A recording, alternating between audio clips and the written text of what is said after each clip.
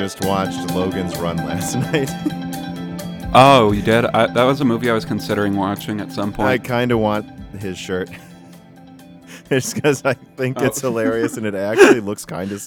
That's what's so funny is we're starting to come full circle now. I feel like I forgot what they were called, the people who hunt the old people shirts, those security guards. I actually think that's a pretty stylish shirt.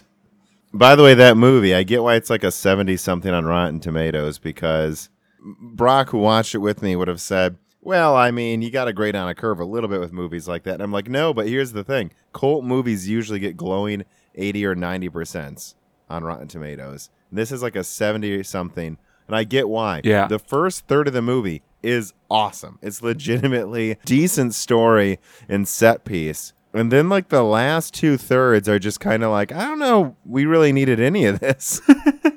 We escaped the city, and now we're just kind of, I don't know, walking around a place that looks like it was 100 feet off the highway in California or something. But you know what? The truth broke the machine. It's also, you should watch the movie. I won't spoil it, actually, any more than I have. Yeah. It's good. It's worth watching. All right. You got it recording, Dan? Yep.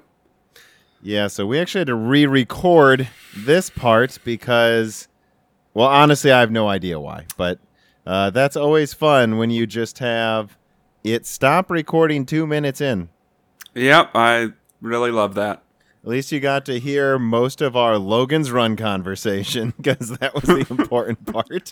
Anyways, the first article of this episode is just, so Ryzen 3000 reviews.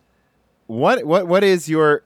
How would you summarize them, actually? Let me ask it that way. I've talked this to death. How would you summarize how Ryzen 3000 is received?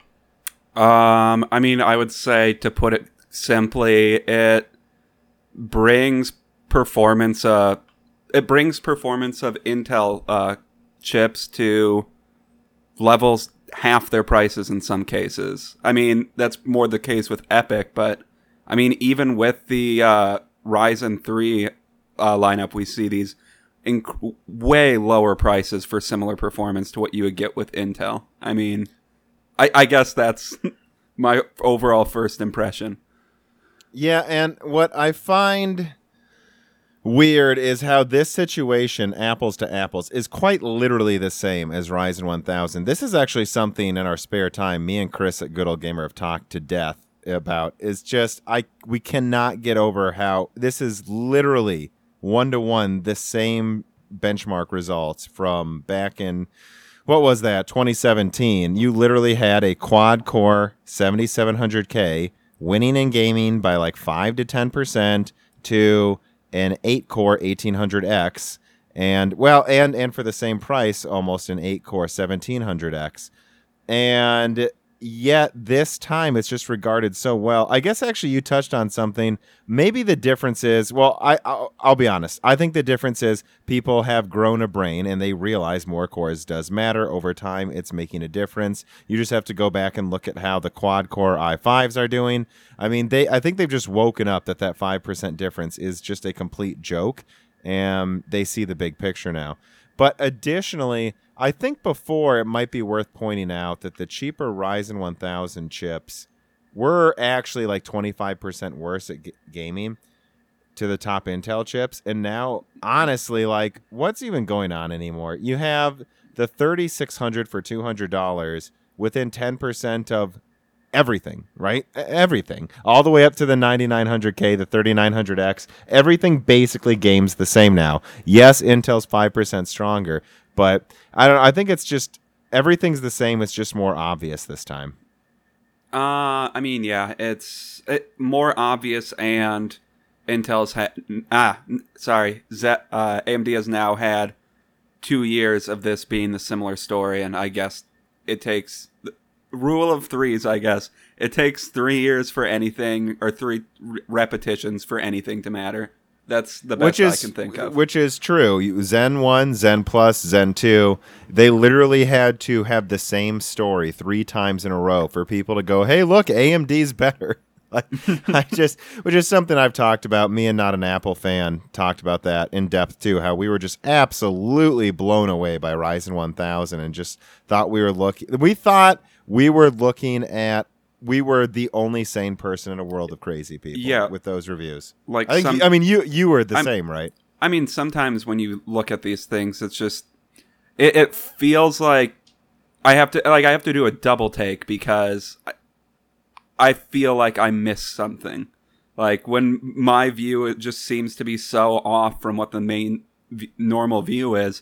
I just feel like I must have missed something, and no, I didn't. It's just for some reason the whole bulldozer debacle for this past several years before then completely skewed people's views to constantly being negative about AMD. You want to talk about constant double takes and feeling crazy? Want to talk about the Kepler generation? No, we don't need to again. But that was the exact same thing of just like, all right, I guess I'm the only one who can read numbers. I don't know what's going on anymore. Yeah. But while the desktop chips are interesting, Jar Ithias writes in from Reader Mail, which you can if you support me on Patreon, and says, when do you think we can expect, if ever, some decent Ryzen 3000 RDNA laptops? AMD has been lacking in this department for consumers for a while, and I just completed I completed a couple of Intel CPU laptop reviews, and I'm also testing one right now. And I mean, it's true. I really think Intel is so much more competitive in laptops than people realize. I understand how impressive the 3700U is, but I really want to stress this. You guys have to understand. The top Whiskey Lakes are performing like my 6700K while using a fourth the energy. It's absolutely hilariously better binning going to laptops right now. Yeah, I mean, it seems like Intel's top chips are just insanely good. Like their top bin chips are just insanely good, and they can still use that to dominate the laptop space. Which is what they care about anyways, at least for now. And on the consumer side of things, at least. And on the other hand, AMD is selling 12 nanometer Vega graphics in their APUs on laptops. So when would Ryzen 3000 RDNA laptops come out? And honestly, it takes longer. AMD is, moving in tiers. Like I've said before, I don't know if I ever made it clear, but I'll say it in this podcast. I think Ryzen 1000 was about entering every single market and almost crushing the HEDT market and then doing well in desktop. So there's always one that they just move the bar up a little. So then we go to Zen Plus, and then that's when they go from almost completely crushing HEDT to crushing HEDT. And the new focus was desktop, where they were mostly crushing the desktop market. Now Zen 2's out. Now they are crushing the desktop market. HEDT's long gone, and they're mostly crushing the server market. Well, Zen 3 is what it's going to take, in my opinion. Zen 3 is when you'll get mostly crushing laptop, and desktop's gone, HEDT's gone, and server's gone. But that's what it's going to take. I think it's going to take Zen 3, to be honest, guys, and RDNA 2.0 to actually really get to get into the laptop market where AMD currently is in the desktop market. I guess that's the way I would put it. And yeah, I mean, I don't understand the laptop space quite as well as I do the desktop space, just because I spend less time using them. But I mean, I guess it's all dependent on how well they're able to bin whatever comes out next year. Like, will they be able to get these high performance chips at a low wattage like Intel can? Yeah, and it's funny because I'm actually use my laptop as much as my desktop, if not more. Yeah, and I know you do. I would do all laptop reviews if I had the money, time, and support. But you guys have spoken. You guys hate laptops. My God. And this actually leads us to Guitar Guy 515 who asked, when will we see L4 cache on Ryzen? And that's in Zen 3. That's what Zen 3 is going to have, is the L4 cache. And that in conjunction with the 7 nanometer die shrink on the IO die and more threads per core is what's going to allow AMD to just absolutely crush laptops. But remember, Intel will be on Ice Lake. And that will, I think, cut power consumption on laptop in half again, while also increasing performance by like 20% overall. I mean, look, and so, right, when I say that, you would probably think, am I wrong, Dan, that Zen 3 will still probably only barely be better than Ice Lake at the 10 watt area? I mean, yeah. I guess I'm not sure when L4 cache will come, but yeah, I mean, I would agree with that generally. They can really, I think they can have one more gen where they're competing with Zen 2 in a way that doesn't look completely horrible. Yeah, and I mean, I guess the big question lies in if they would be willing to bring those golden chips to desktop, because the last space that they're truly competitive in at this point, going back to the previous point, is laptops. Yeah. But I mean, yeah, I guess I don't think anything that I'm seeing in this possible leak seems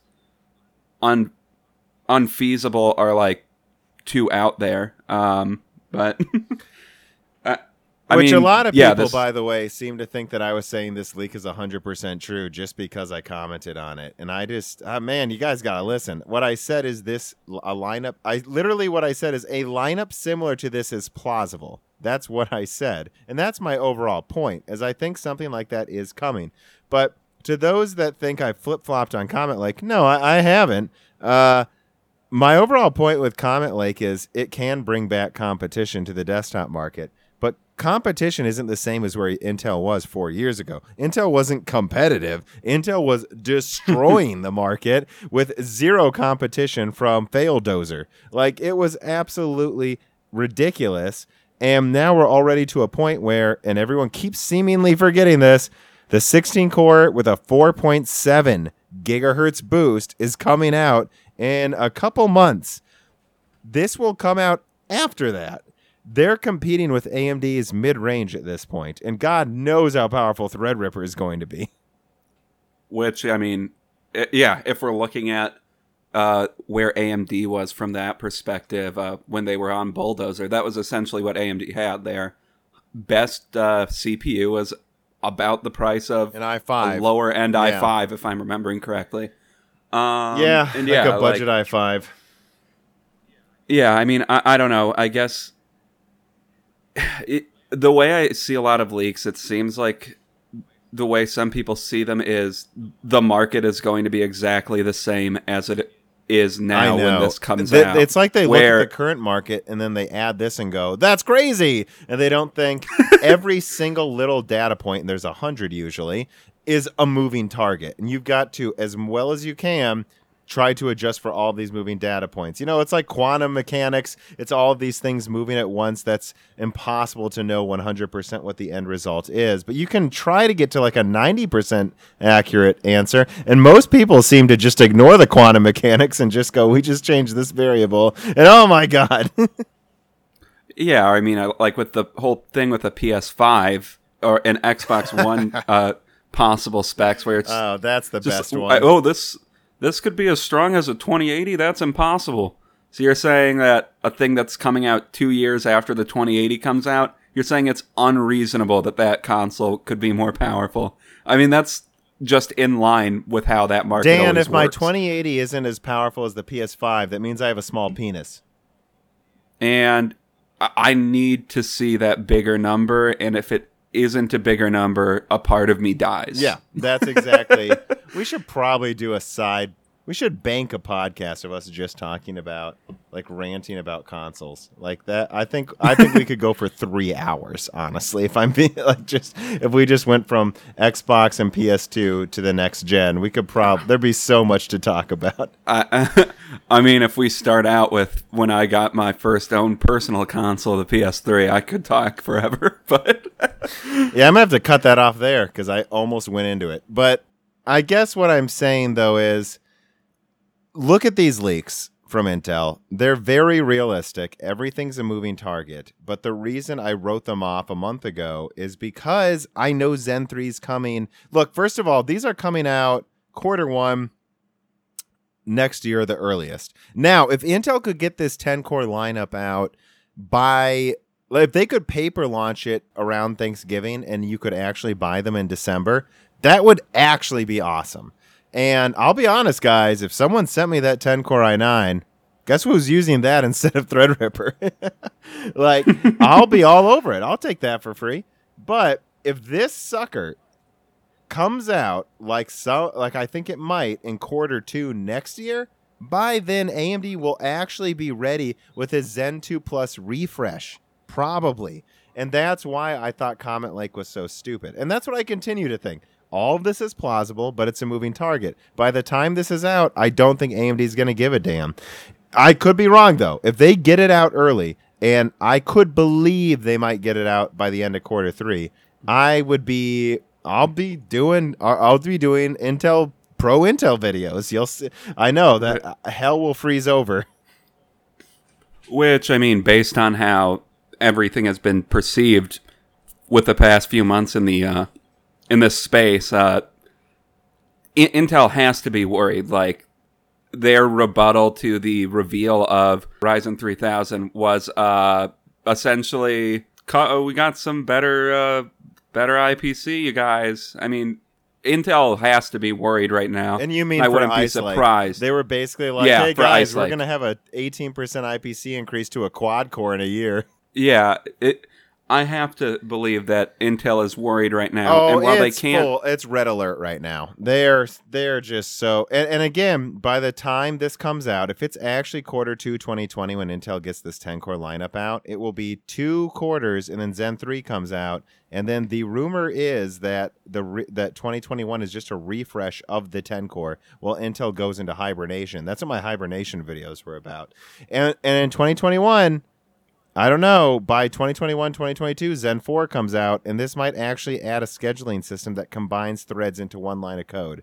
If that comes out while Intel's on 10-core, oh my God. It's going to be like a situation where you have on desktop 20 or 30-core, 60 or 90 thread 100-watt CPUs that can combine their threads into a single line of code and leverage them to just run single-core IPC against a 10-core at 5.3 gigahertz. Like, if that happens, it's going to be such a game over for 1 year. Hey, that's when you sell your AMD stock, by the way, for everyone wondering. Although, obviously, I'm not giving financial advice. This is for purely entertainment purposes. You got to listen to those guys that crash the stock market instead of me. Well, yeah, they give the best advice. Okay, so number 3 is just, have you watched any of me or Chris or Paul from Not an Apple Fan's recent videos about this whole NVIDIA pulling shenanigans stuff? Yeah, I watched Chris's and your video. Yeah, so, and actually I thought about it before we started talking about this. You know, let me just be very clear about what I'm talking about, because I actually got called out by... It was some channel on Twitter. Let me see. I could actually scroll up. It doesn't matter.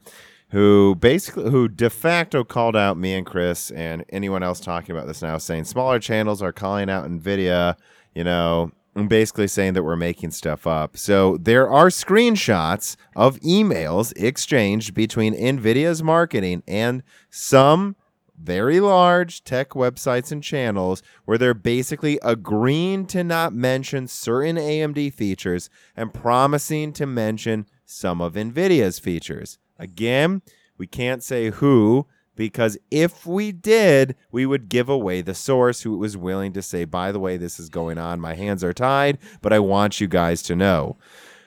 To those that say, this is not for click. Well, it is for clicks, right? I mean, I want views, but this is not made up. This is there. We have the proof. And what I told Chris, we had a long discussion before I made my video, and then his came out, I believe, like 30 minutes after mine. And I said, look, I'm doing a video talking about this, but I'm going to be as nice as I can to other channels as possible. And because I don't believe in throwing poop at all, frankly, as little as you can throw. And I also didn't want to get too hardcore about it unless I was willing to share the info. So I said, I'm going to do that, but I have a day job. I don't have a time to put together a 10-page article or piece about what's actually going on. Yeah, I mean, and if we're looking at NVIDIA's past dealings, this shouldn't come as a surprise to anyone that NVIDIA would do something like this. I mean, I don't know. GameWorks is an example. I mean, it's not the same thing, but it's them doing shady shit to get ahead. You know, and I actually want to touch on something too, to almost be kind of, like fair and balanced about this, as much as I hate that term. But Jim at Adore TV, a lot of people know he's been taking. It seems like AMD marketing may have used him. I'm not going to get into detail because I don't think he wants to make a big deal out of it. And I don't think you know about that, Dan, but I'll talk, off mic about it as much as you want. But okay. AMD marketing basically used Jim to make Zen and Navi look as good as it could before it came out. And all I got to say is, I wouldn't take anything any of these companies say or ask us to do as gospel. They are businesses. AMD is also a business. Intel is also a business. They want to make as much money as profitable. And I believe AMD is one of those businesses that thinks they'll make more money if they're more on the straight and narrow. They've been wrong about that, frankly. But, I think, but it's a choice. They're choosing to be this way. And you shouldn't trust any of them, nor should you just get mad at anyone who says they're doing shady stuff. If they are, and I just mentioned AMD on purpose, just to make it clear that I will call them out when they're doing stuff. Like, this is stuff that goes on. Do not just ignore it when other people bring it up like we're just being clickbaity. Yeah, I mean, and I don't know. I think Chris's video, he had a really good quote where he was just talking about being accused of being a, what is it? A consumer justice warrior, which is the most hilarious term I've ever heard. Kind of is a consumer justice warrior, which I've gotten into arguments with him about it before because of that, actually. Yeah, but it's like he wants what's best for the consumer. Exactly. Yeah, he really does. And I actually don't. I just like talking about this stuff. And I'll just say, hey, guys, AMD or NVIDIA is pulling some bullshit. That's what's happening. This is going to be good or bad for their stock price. And I just talk about it and I'm smiling the whole time. I think some people think I'm rooting for the companies. I'm not. I enjoy talking about it. There's nothing I can do, guys. I don't work for AMD or NVIDIA. Yeah. Don't misunderstand me smiling. I'm just happy to talk about this stuff, but it doesn't mean I think it's good. Yeah. And I just brought up that quote just because if there's evidence that NVIDIA is doing stuff like this, you need to know that. So you know that there's a chance that some of the people that you listen to are either being paid by NVIDIA or there's some quid pro quo thing going on where, like what happened to, who was it? Hardware Unboxed, where he got excommunicated by NVIDIA for criticizing them. And he continues to do it more and more because he has nothing to lose. And maybe it's good for his channel. He's not as big as Gamers Nexus, though. Gamers Nexus passed him and flew right past him. But it's like, you know what, though? I don't know. I once you're at that subscriber level, I don't know what their income's like, but how sustainable can it be? Because I look at a lot of these tech websites and they get these boosts from partnering with these companies, but it always falls apart eventually. You got to think about if it's worth it. Especially if you have over 100,000 subscribers. Do you not have the money to buy every other card release or something on your own? I just don't get it. And frankly, people will share cards with you. I'm supposedly going to receive a 5700 XT, by the way. And it's going to be sent to me by Chris, and it was sent to him by another channel. Like, you don't have to be held as a slave by these giant companies. You just don't. And by the way, it backfires sometimes. I believe it was Origin PC, which is a custom PC building website where you configure a PC and they build it for you and like test it and send it to you and then support it with a warranty. They released, I remember this was hilarious. This was a few years ago. I think it was during the 290X era. They, out of nowhere, just released some giant press statement where they said, we're no longer offering AMD graphics cards in our desktops. Yeah, I remember that. Yeah, and because they're too hot and too loud and their drivers aren't good enough.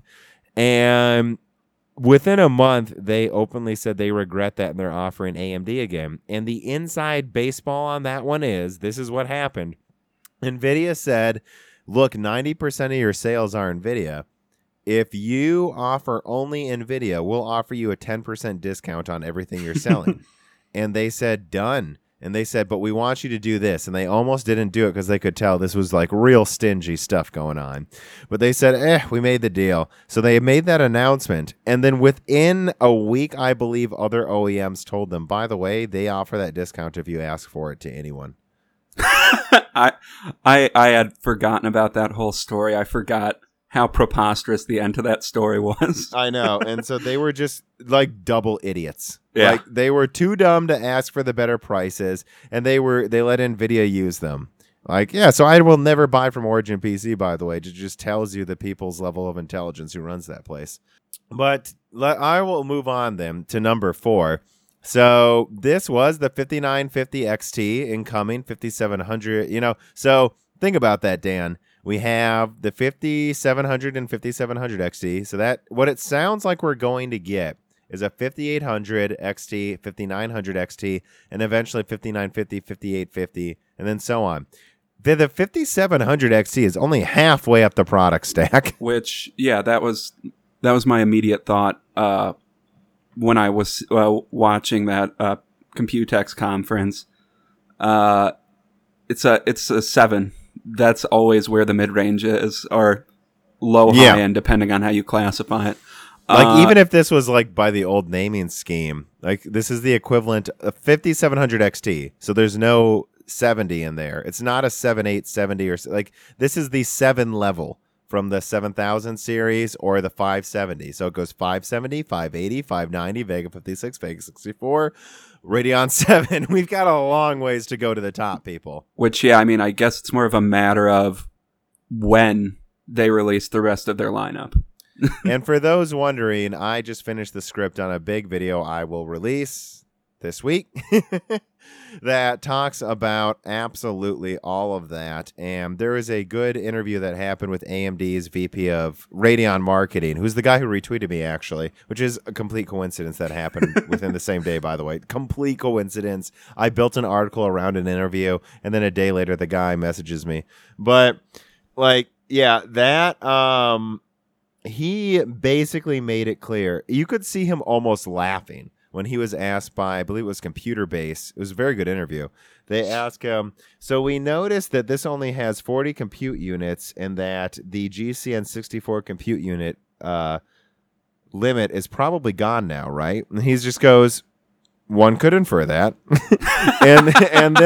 and then they just ask him. So what I was thinking is everyone's freaking out about this $450 5700 XT, and I'm just thinking, do you guys realize they're going for the crown? And then he just like grins and like literally like me and Dan are looking at each other right now. Dan, he just goes, "You could expect a full launch top to bottom very soon."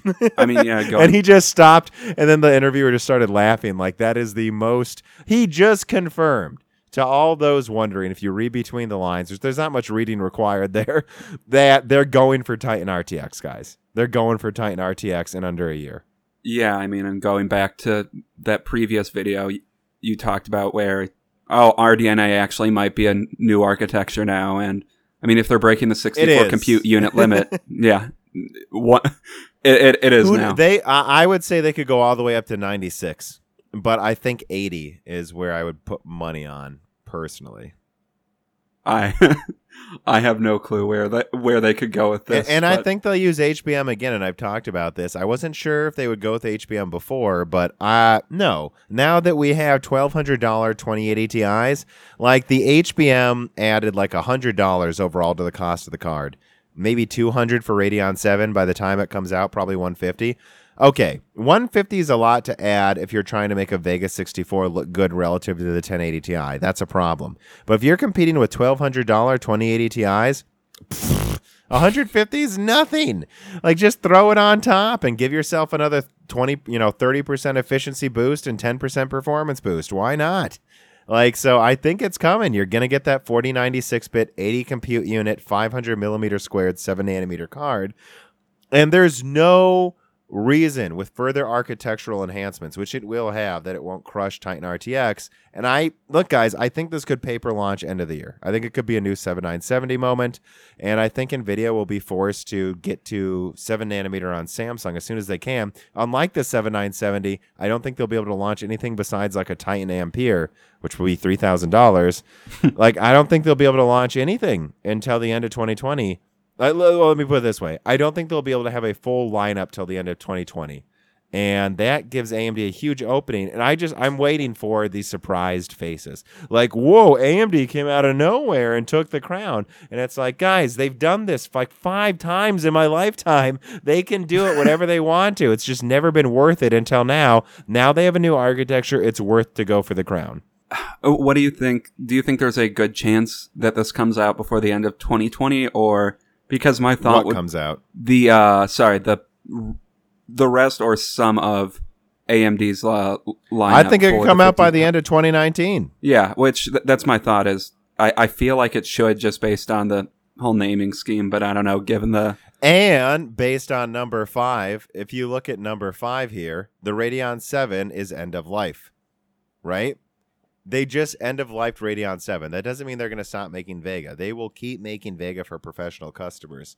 But the fact that they're ending the life of Radeon 7 means they plan to have something out within a month of Radeon 7 being out of stock, which would probably be quarter 4. Yes, October. They'll probably start releasing news.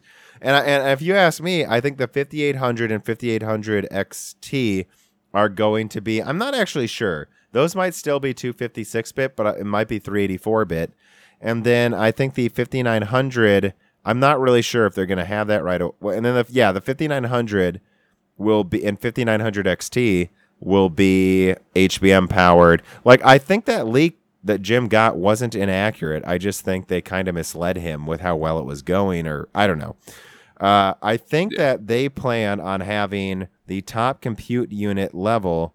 I think they're going to add like 50%. I think they're going to go to like 64 compute units, 384-bit. And that's going to be like, this is just my guess, like 550 and 700.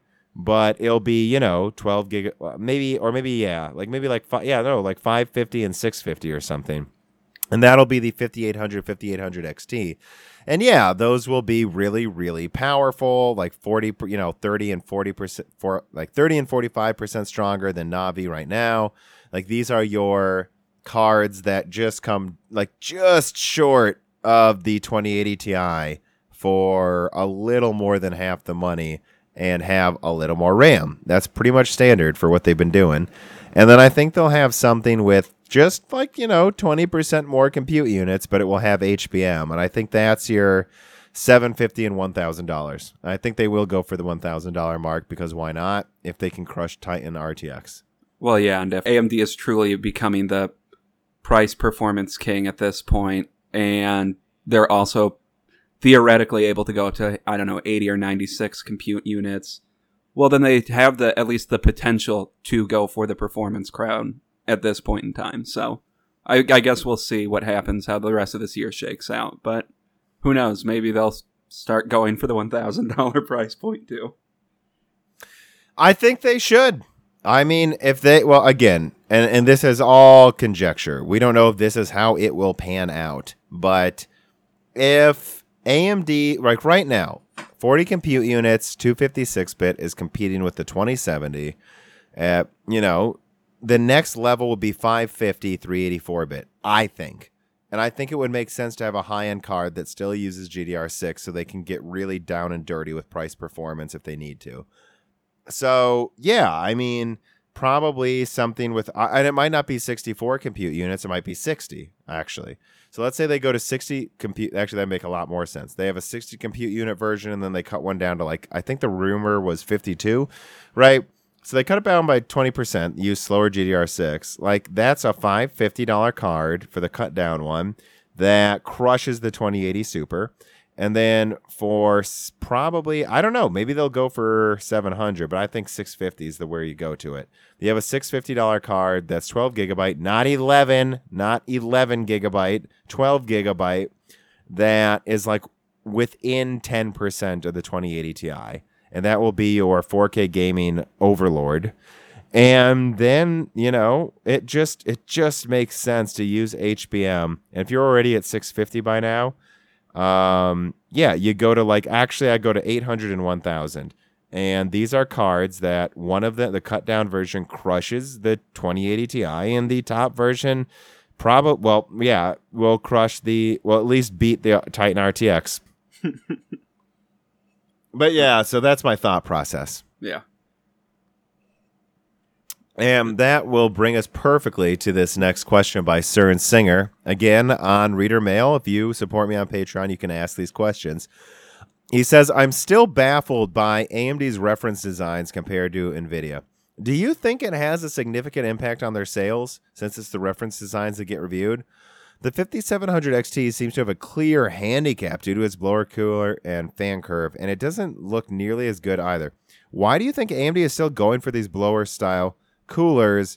And you answer that, Dan. What do you think? I mean, I'm not 100% sure, to be honest. How much less effective are these blower coolers, really?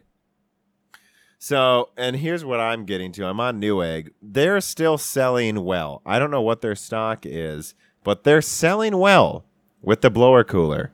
And it's because they offer good price performance at launch. And this reminds me of the RX 480, where it's like, why did they launch with that horrible cooler, Which it was. It was a cheap, non-vapor chamber cooler blower fan. It was cheap. But it was $240, and it was an 8 gigabyte card that was in between that was the 2060, the 1060 wasn't out yet. So what was it even competing with? It crushes the 970 while having over double the RAM and costing less.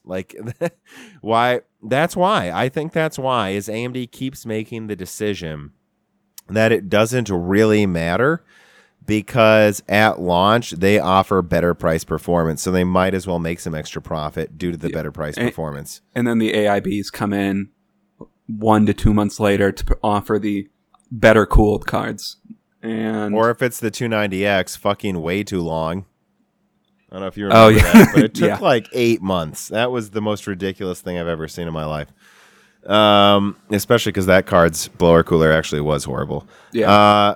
And I know because I had them on mining rigs recently. Yeah, they're loud, Dan. By the way, they're louder than Vega. They're louder than. They're as loud as a 480. I was in your house. They are loud. Yeah, that's right. And I guess what I just did, again, to be clear, is explain why AMD does it. But I want to be clear. I don't agree with them. I just told you why they do it. I don't think they should do it. I think that, and the blower cooler they use on the 5700 non-XT isn't badly reviewed. It's basically a Vega cooler they used, which the Vega cooler is very good, by the way. You agree. You have a Vega 56, so you agree the cooler doesn't feel cheap, does it? No, it doesn't. Wattman, idiotically, for some reason, defaults at some ridiculously low fan setting, but other than that... Well, that's on purpose, Dan. That's why they do it. It's not loud. That's my problem I've always had when people complain about Vega. It's like, it's so loud. It's like, only if you manually turn up the fans. It's really quiet at stock. If you crank it to 100%, it's loud. Yeah, if you don't, Vega 56 and 64 are pretty quiet. They're not perfectly quiet, but honestly, it's like, get a life. I don't know what you're complaining about at a certain point. But yeah, I mean, and there are people, though, that want it completely silent. I know Jim at Adored is like that. And then it's like, well, yeah, then wait for your triple slot, triple fan ridiculous cards, because that's what it takes to cool a 300-watt card and not be loud. It takes a lot of effort. And they put that cooler on the 5700 non-XT, and no one complained, because now you have a cooler meant to cool like 290 watts that they put on a 180-watt card, and it was fine. But I do not know why they continue to put blower fans on things above 200 watts. Like, I think the 7970 was 210 watts, and I think me and you agree it was okay, but a little loud. It was okay. Yeah. Anything above 210... I can't tell you why, people. I don't think they should. I don't. And to be honest, when I saw the Radeon 7, I was like, all right, so they're done with being stupid too. And then they weren't. It's like, again, below 200 watts, blower fans are fine, because and this is a big deal actually, is OEMs don't like to have good cooling because they're cheap and stupid. So if you're selling graphics cards to Dell or HP, they have like 2 fans on their case. They don't want that card shooting heat into the case. And so they like blower fans. So they need to offer that. But if you're above 200 watts, I think it's just worth it to tell HP, put another goddamn fan on your stupid case, you idiots. Like, and I don't know why AMD isn't doing that. I really thought that the top Navi card would be a 2-fan version of like what the Radeon 7 cooler looks like. Which And I instead guess they hit it with a pipe and gave you a blower cooler. Which I guess for the top Navi. Do you get the joke? Hit it with a pipe. There's like a curve in the shroud. Yeah. Okay. And I guess maybe we'll see if they do go for a smarter design with the higher end Navis that will come out sometime. I can guess in the only next year. hope this is the last time they do it. Like, it's honestly, AMD, do yourself a favor. If it's below 180 watts or even 200, I get it if it's good price performance. But if it's above that, you're never going to make the play for premium by keeping these coolers on there. And to be fair, I don't mind the noise, and I kind of like blower coolers because they shoot the air out the back and it keeps my other components cooler. I actually kind of like blower coolers, but most people aren't me. And you just got to read the room, dude. Read the room. Get rid of these blower coolers on anything above like 180 watts. All right, now let's move on to number 6 here. So the new, and this is going to be a quick one, but the new NVIDIA Shield will support Google Stadia. What do you think about that? Woo! I don't know. Yeah, I know. You're a big NVIDIA Stadia boy. I'm a giant Stadia head, guys. Yeah. I don't. He's not. For those wondering. Yes. No Sorry. one. Some people don't have sarcasm. We always got to be careful. I don't change my affect when I'm sarcastic. Nope, and that's what makes it fun. You got to guess. I don't get the point of this. I mean, I'm looking at the controller design. It looks like a less ergonomic Xbox controller. I know. That stabs your hand. You're for talking some about reason. the Shield, right? Yeah. Yeah. Or the Stadia. I think Stadia's looks just literally like an Xbox controller. It has the analogs horizontal, you can, like, though, right? If you like look at the buttons, you can like feel that they're tacky and unresponsive. I don't know how else to put it. They just don't look very high quality to me. But yeah, I guess I just find this interesting because NVIDIA was announcing, if you'll remember, one of my most popular videos in the early days was my Stadia analysis. And one day before Stadia, NVIDIA was talking about like NVIDIA Grid and like their streaming service. And so now they're going to allow Stadia on the Shield? Huh. White flag? Yeah, I guess you might be right. Which about they that. should, by the way. They should wave a white flag. They have no fucking chance of competing with Google. No fucking chance. I think actually PlayStation and Xbox streaming might have a chance, but there is no chance NVIDIA will have a service that competes with Google's. Yeah, and I mean, if we look at what Google has been doing for the past decade, 2 decades maybe, they've almost been slowly setting up the infrastructure to where this Stadia might be plausible. I'm still not convinced. Might be plausible. Yeah. At least I'm still not convinced that it will be good in the next 5 years. And within the next 5 years. Maybe 5 years from now. That's what I would say too. Well, and honestly, I think I was actually pretty bullish on Stadia. Like, very outspoken that I think people are underestimating it. But when I saw they're going to make you pay like $180 for the console, which is useless, honestly, and then also pay like a monthly fee, I was like, no, this isn't what I meant, though. I thought you guys... But I think the free version's coming. I think they're charging premium prices because PC prices are so high and the next gen isn't here. So they're just like, let's milk people for 1 year. Yeah, and... I don't know, I guess. So this is for people that can spend the money that want the new thing early.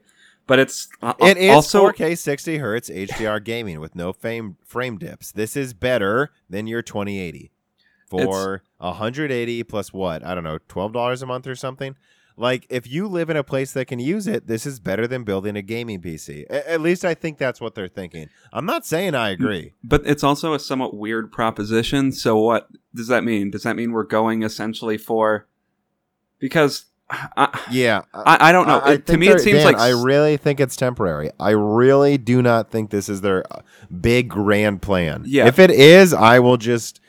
Okay, wow, that was it, huh?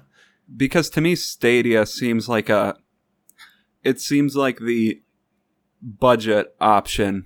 Maybe I'm wrong, but offering some premium box thing seems like a weird thing for the budget option to me. So yeah, I mean, I think you're right. They're probably going to do something because I don't see why actually. Why you might find this a funny comparison. Yeah, so I think there's two options here. Either it's what I just said, they will just milk the market for a year, and then eventually there will be a free version where you just get to play in 720p. Any of the games on there basically is an ad for Assassin's Creed. And I think that's an awesome idea. I haven't played the new Assassin's Creed, so they make it pop up. You want to play this in 720p for free and decide if you want to, and they just click yes, and I'm playing right away, and then I buy it on my PS4, or I guess by then PS5 or something. If that's their plan, I think this will take off. But I just thought of this right now. There's a chance this is Xbox Connect all over again, where I was crazy bullish on Xbox Connect, and then the biggest app they had was bouncing a fucking red ball in front of the camera. And bouncing a red ball with a half-second delay. Yeah, and I just remember, okay, yeah, if you can make a bunch of karate games, shooting games, even if there's a delay, this is a really cool idea, just not needing a controller. And then their response was, we trust this so little, we're going to make... what was it, that Roman game, not even a Kinect game anymore, and it's just going to be a horrible controller game. Oh, yeah. Rise? Rise, Son of Rome. Yeah. Yeah, and that was... I don't know. I guess it's... So the follow-through from Microsoft on Kinect was horrible, but the idea was great. Yeah, and I guess my whole thing is... when I see some huge thing like this is going to change how gaming works, my thought is always, it's when an idea is out there, when an idea is really out there, like outside of the mainstream, there's a good chance that there's a little bit of bullshit to it. And I feel like that's what Stadia will end up being. I don't know though. Maybe I'm completely wrong.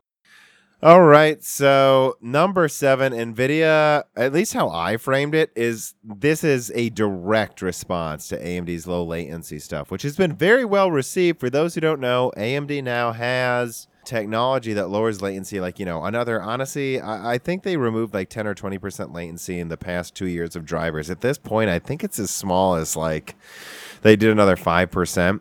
NVIDIA joins Tencent Esports Technology Alliance as a founding partner. What do you think about this? Well, I mean, the article reads like some, I don't know, weird translated press release, which I'm pretty sure that's what it is. But it is from Tech Power Up, so what do you expect? The phrasing is just like, NVIDIA G-Sync are the choice of many international lighthouses esports. Hey, Dave, this is the state of tech journalism. This is like a grade A article at this point. Anyways, so what I was trying to say with that is, so correct me if I'm wrong here, but them peddling the G-Sync would theoretically increase latency, wouldn't it? It does, because there's a DRM module. It's very small. Linus Tech Tips tested this. Theoretically, the best thing to use, actually, though, is no FreeSync. Well, yeah. You should not be using any of them. Well, yeah, if you don't want latency, you should... If you want... Which I might not. I still don't, by the way, and I notice the difference. I notice it. I know some don't. If you want no latency, which for me, there's some things where the improvement of visual quality, it's worth a little bit of extra latency potentially, but adding an entire DRM post-processing bullshit module that's going to increase latency, and it's just this press release is just like, the superior choice for lower latency. Like, yeah, it seems like they're clearly trying to undercut AMD, at least to some extent, by joining this. Yeah, if they can get into a bunch of founding positions at these esports whatevers, like that's how you kind of try to box out AMD. But it's going to happen. You're going to have some professional gamer win some tournaments using, I don't know, probably, honestly, theoretically the best gaming card for for like competition would be an HBM, because HBM quite literally has a fourth the latency of GDR. It is there. It's very hard to measure and see as a human, but it's there, and you can feel it. So if you had an HBM Navi card with the newest drivers, that's probably what's going to be the best thing. And that extra 1/100th of a second, when you have a bunch of people that are all good at Counter-Strike, that can easily be the difference. That's like in gun competitions where it's like this gun holds 20 rounds, that one holds 18, reloads a little faster. That's what it takes. Everyone here is good at shooting guns, right? Or that little like, bit. yeah, with StarCraft, where, what is it, some of the top players in StarCraft esports have like a average key press of like, what is it, like something like 30 key presses a second? Like, yeah, like quite literally everything they do is a hotkey. They have like a special keyboard they bring out, and they're just like click, click, click, click, and they're just like moving everything where it needs to go. And they've min-maxed literally every button press. If that's something you do, would you not take like a 5% latency advantage? I mean, come on. I mean, I would say I think you would. I don't watch esports, so that is the perspective I'm coming from. But it seems like additional latency is very bad, and AMD is objectively lower latency at this point. And as much as I recommend 4K a lot, again, it's almost like AMD, right? I keep recommending 4K and AMD, but let's be very clear. I still use a 1080p 144 hertz monitor with no FreeSync turned on because I do notice the difference. I'm one of those people that it is immediately noticeable to me when you add a millisecond of latency. It really I is. remember one time playing, I think it was Battlefield 1 on your PC. On my min-maxed rig. And let's be clear, it's not just the monitor. I've overclocked the cache. I've overclocked the communication protocol on the motherboard. I literally overclocked everything that could help with latency, and I've even clocked the CPU lower to get more stability. It's all about latency for me. So you use my rig. Yeah, and it was just is it noticeable if someone goes for it? Yeah, there's that that this might be too big of a digression, but there's this like experiment where if you press a button and then have a second of latency, people will mentally cut out that latency.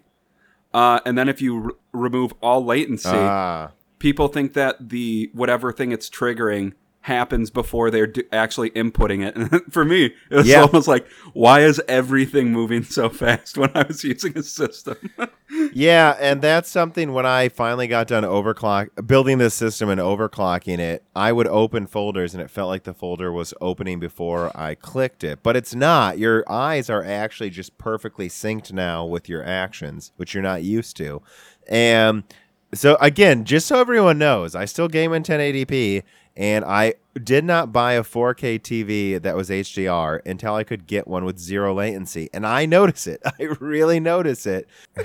Number 8. So the insane epic advantage in price performance and efficiency. It's honestly, I sent Dan a link. It's 64 cores for $5,000. I happen to know that Intel charges a $10,000 for 28 cores. Like, what is your reaction to seeing? Because most people ignore this. This is the price lineup for servers where all the money's made. What do you think? Well, yeah, for servers, and I guess servers are very much likely the big money maker, but research, and it's just if they're lower energy and more and faster and cheaper, it's just the only reason you would go with Intel as a server someone that maintains servers is they're giving it to you. Like, that's the only real reason you wouldn't. Which they might sometimes. Yeah, and I'm sure they will. Like, customer loyalty in these situations is a big thing, and a short-term loss does lead to long-term gain sometime. But anyone that's looking actively to get new CPUs, Epic is clearly the way to go if you're talking about these. Well, wasn't it the Cray supercomputer? It's going to use Epic that just came out a couple months ago, so that's the most powerful supercomputer on Earth, and they're using Epic. And by the way, people, they're not using Epic because of the 32 cores that are out now. They're using it because once they use these 32 cores, they have a Zen 2 upgrade and a Zen 3 upgrade rating. And again, Zen 3 might be 80 cores, 320 threads. It's so dumb. Yeah. I mean, if the price performance really shows once you get to the levels of Epic, just because AMD is quickly turning the idea of quote unquote duct taping chips together a science. They're getting very good at it, and that's obviously where being good at that would shine the most, is something like putting 4 dies together like they do in Epic. Yeah, and I guess this is where I'll give this big speech again that I've talked about. I want to be clear. My opinion is this about how Ryzen's... you have to understand, people. AMD is a company a tenth the size of Intel, and then they also compete with NVIDIA that's the same size. NVIDIA is 4 times as powerful competing with Radeon, and then you have like half the company that's at most, that's competing with Intel, and this is like a 20th the power. So they have to pick their battles. That's why they're not going for everything at once. That's why you don't have these Navi Zen 2 APUs out already. If it was Intel, they would be, but they don't have the resources to do that. But they have a plan, and they're going step by step. Ryzen 1000, here we are. We are now back in every sector, and we have basically almost crushed the HEDT market. 16-core Threadripper just was a joke. And then Zen Plus came out. Okay, now we're tying Intel and sales on do-it-yourself desktops, and we're getting some server contracts. And more importantly, HEDT is done. HEDT is just done with 32-core Zen Plus. Now we're to Zen 2. What happens? Okay, now desktop is almost done, just like Threadripper 1 was almost done with their HEDT. Now desktop is almost done. Server is done. HEDT is done. Server is done. Desktop is almost done. And then we're going to move to Zen 3. And that's when we'll finally get into all of it's done but laptop. And now laptop's almost done. And Zen 4 is the singularity. I'm not going to talk about it yet. I'm thinking about doing a Whispers of Zen 4. Let's just put it this way. Zen 4 is probably as big as Zen 3 and Zen 2 are. And what I suspect they're doing with Zen 4, it would be such a decimation event, it would make Zen 3 look like Zen Plus. That's all I'm saying. But nothing on that just yet.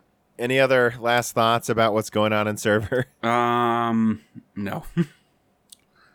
I mean, we got 225-watt, 64-core Epic versus 400-watt, 56-core Intel.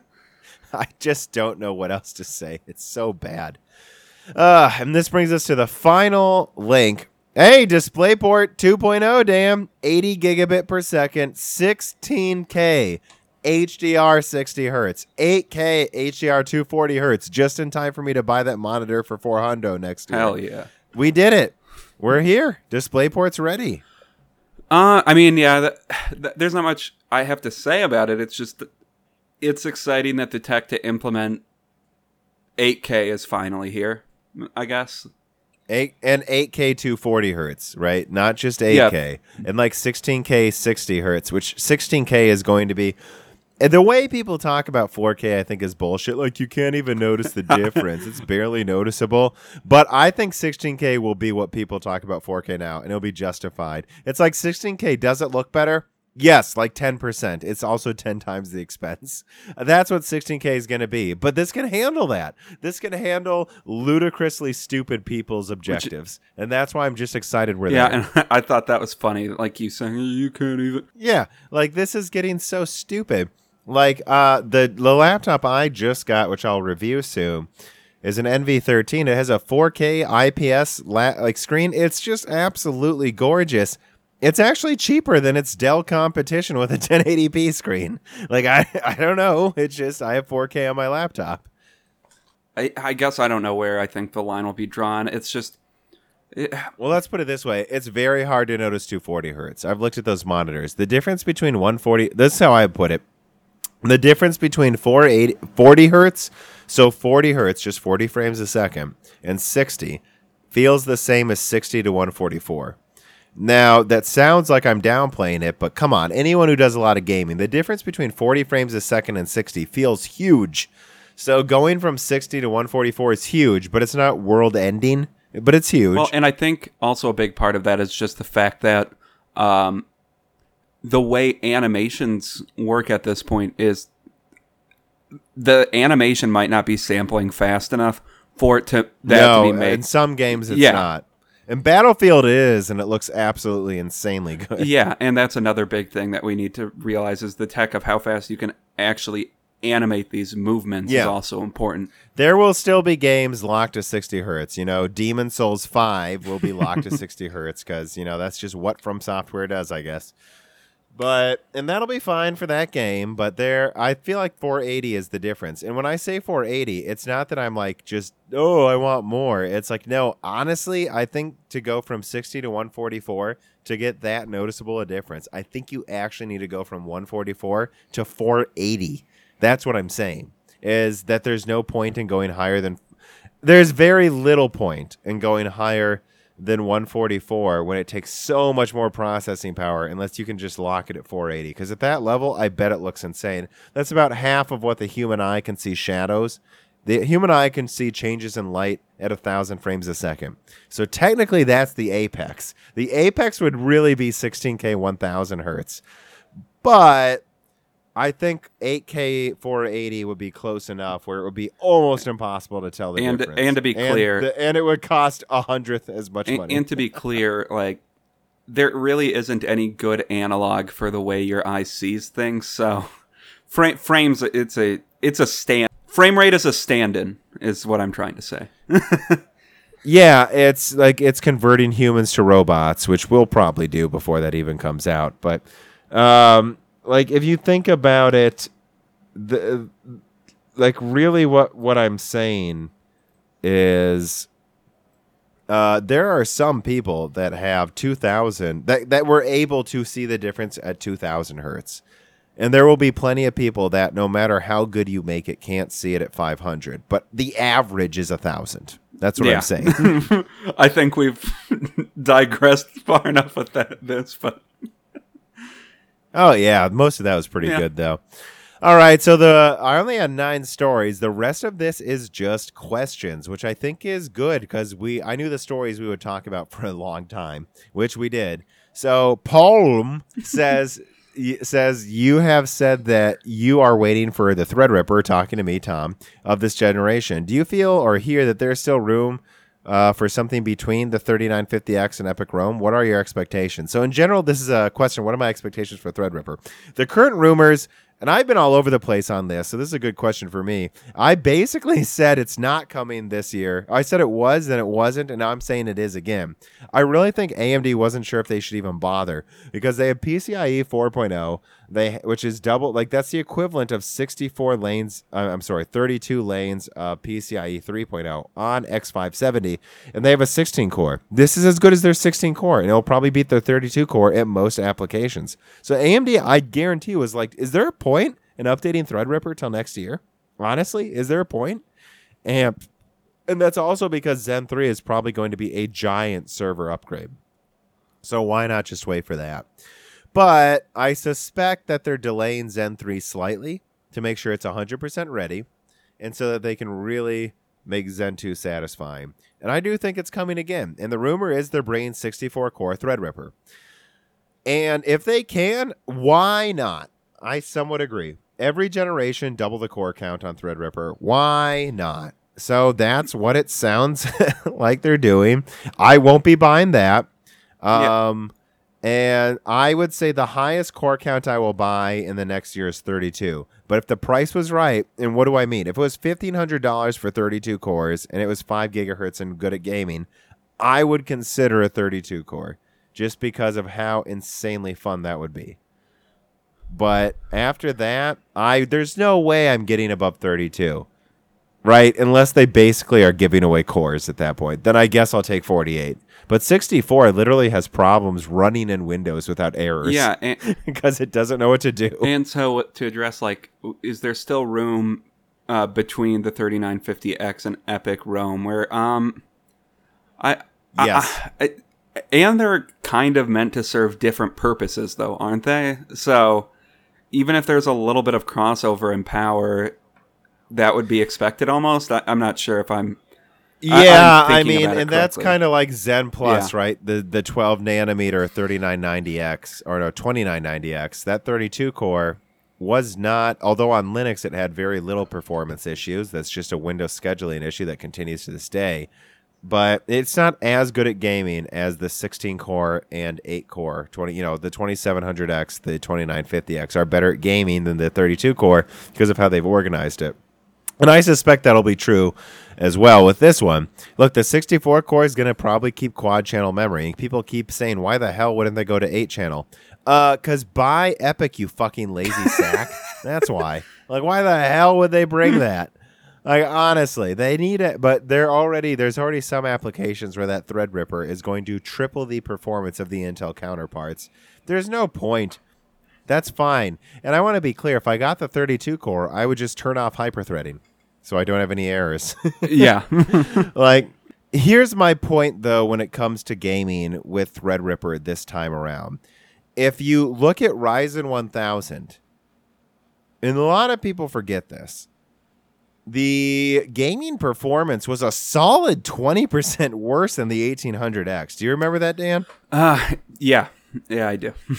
It was a lot worse, and people just forget that. Honestly, games are doing a better job of utilizing the cores, so it actually doesn't show up as much anymore. But go to launch day reviews for Ryzen 1000. It really, really did perform like 20% worse.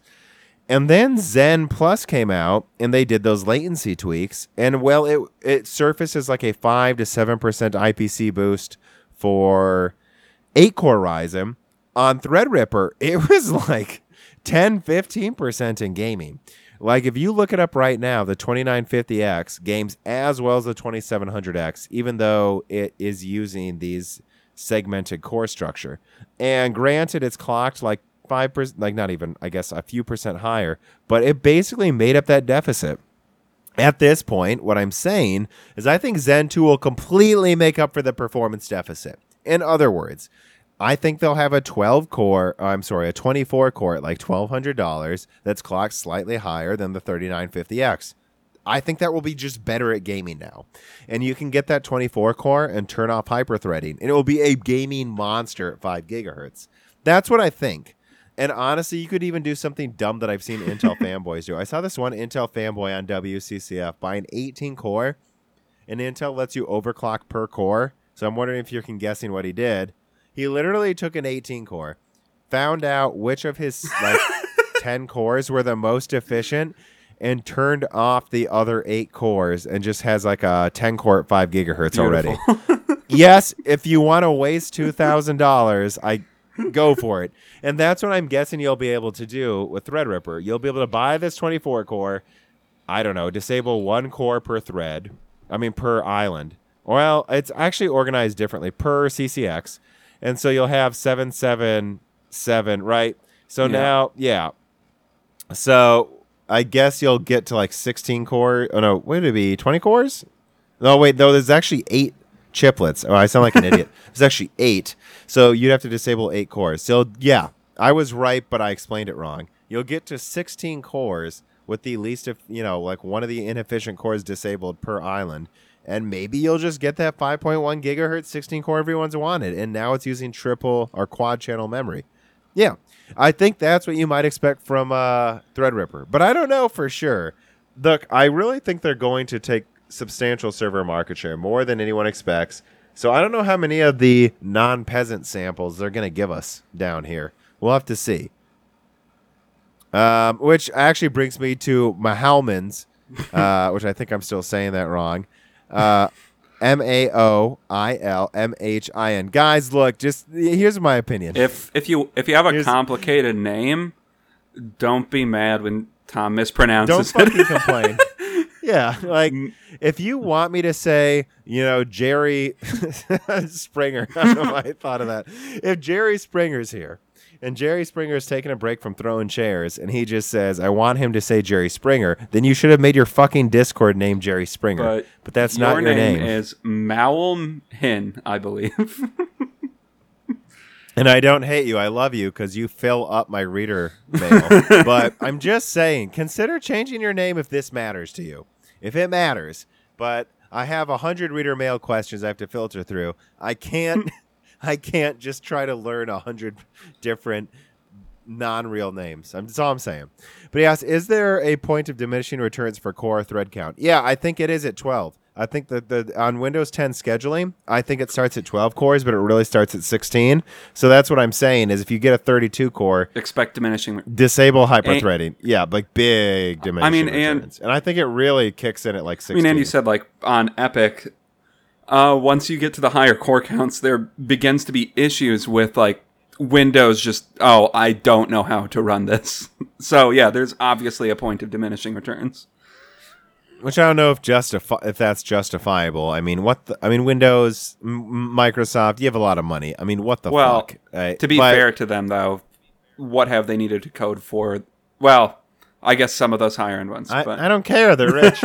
Yeah, I'm just saying. I think the programming is going to come after the hardware is released, and those will probably work fine at some point. Oh, shit. I'm just noticing Mahalman sent me a message down here, and it says Mahalman is Gaelic, easiest to use the Anglican form, Melvin. What? That's Melvin? Jesus Christ. We speak American here. Not English, American. Exactly. Yeah, we threw those fuckers out. But no, what Melvin asks is... And I'll actually double down its 16 cores for this reason. Intel ran into some errors with their 18 core before Threadripper even came out. So that's it. 16 cores, 32 threads is when the issue happens. So I don't think you would ever want to. If let's put it this way, if 1/4 of your workload is gaming, even 1/4, unless there's a real special app using those 64 cores or 48 or whatever, 32 threads. That's pretty much where Windows starts freaking out, past 32 threads.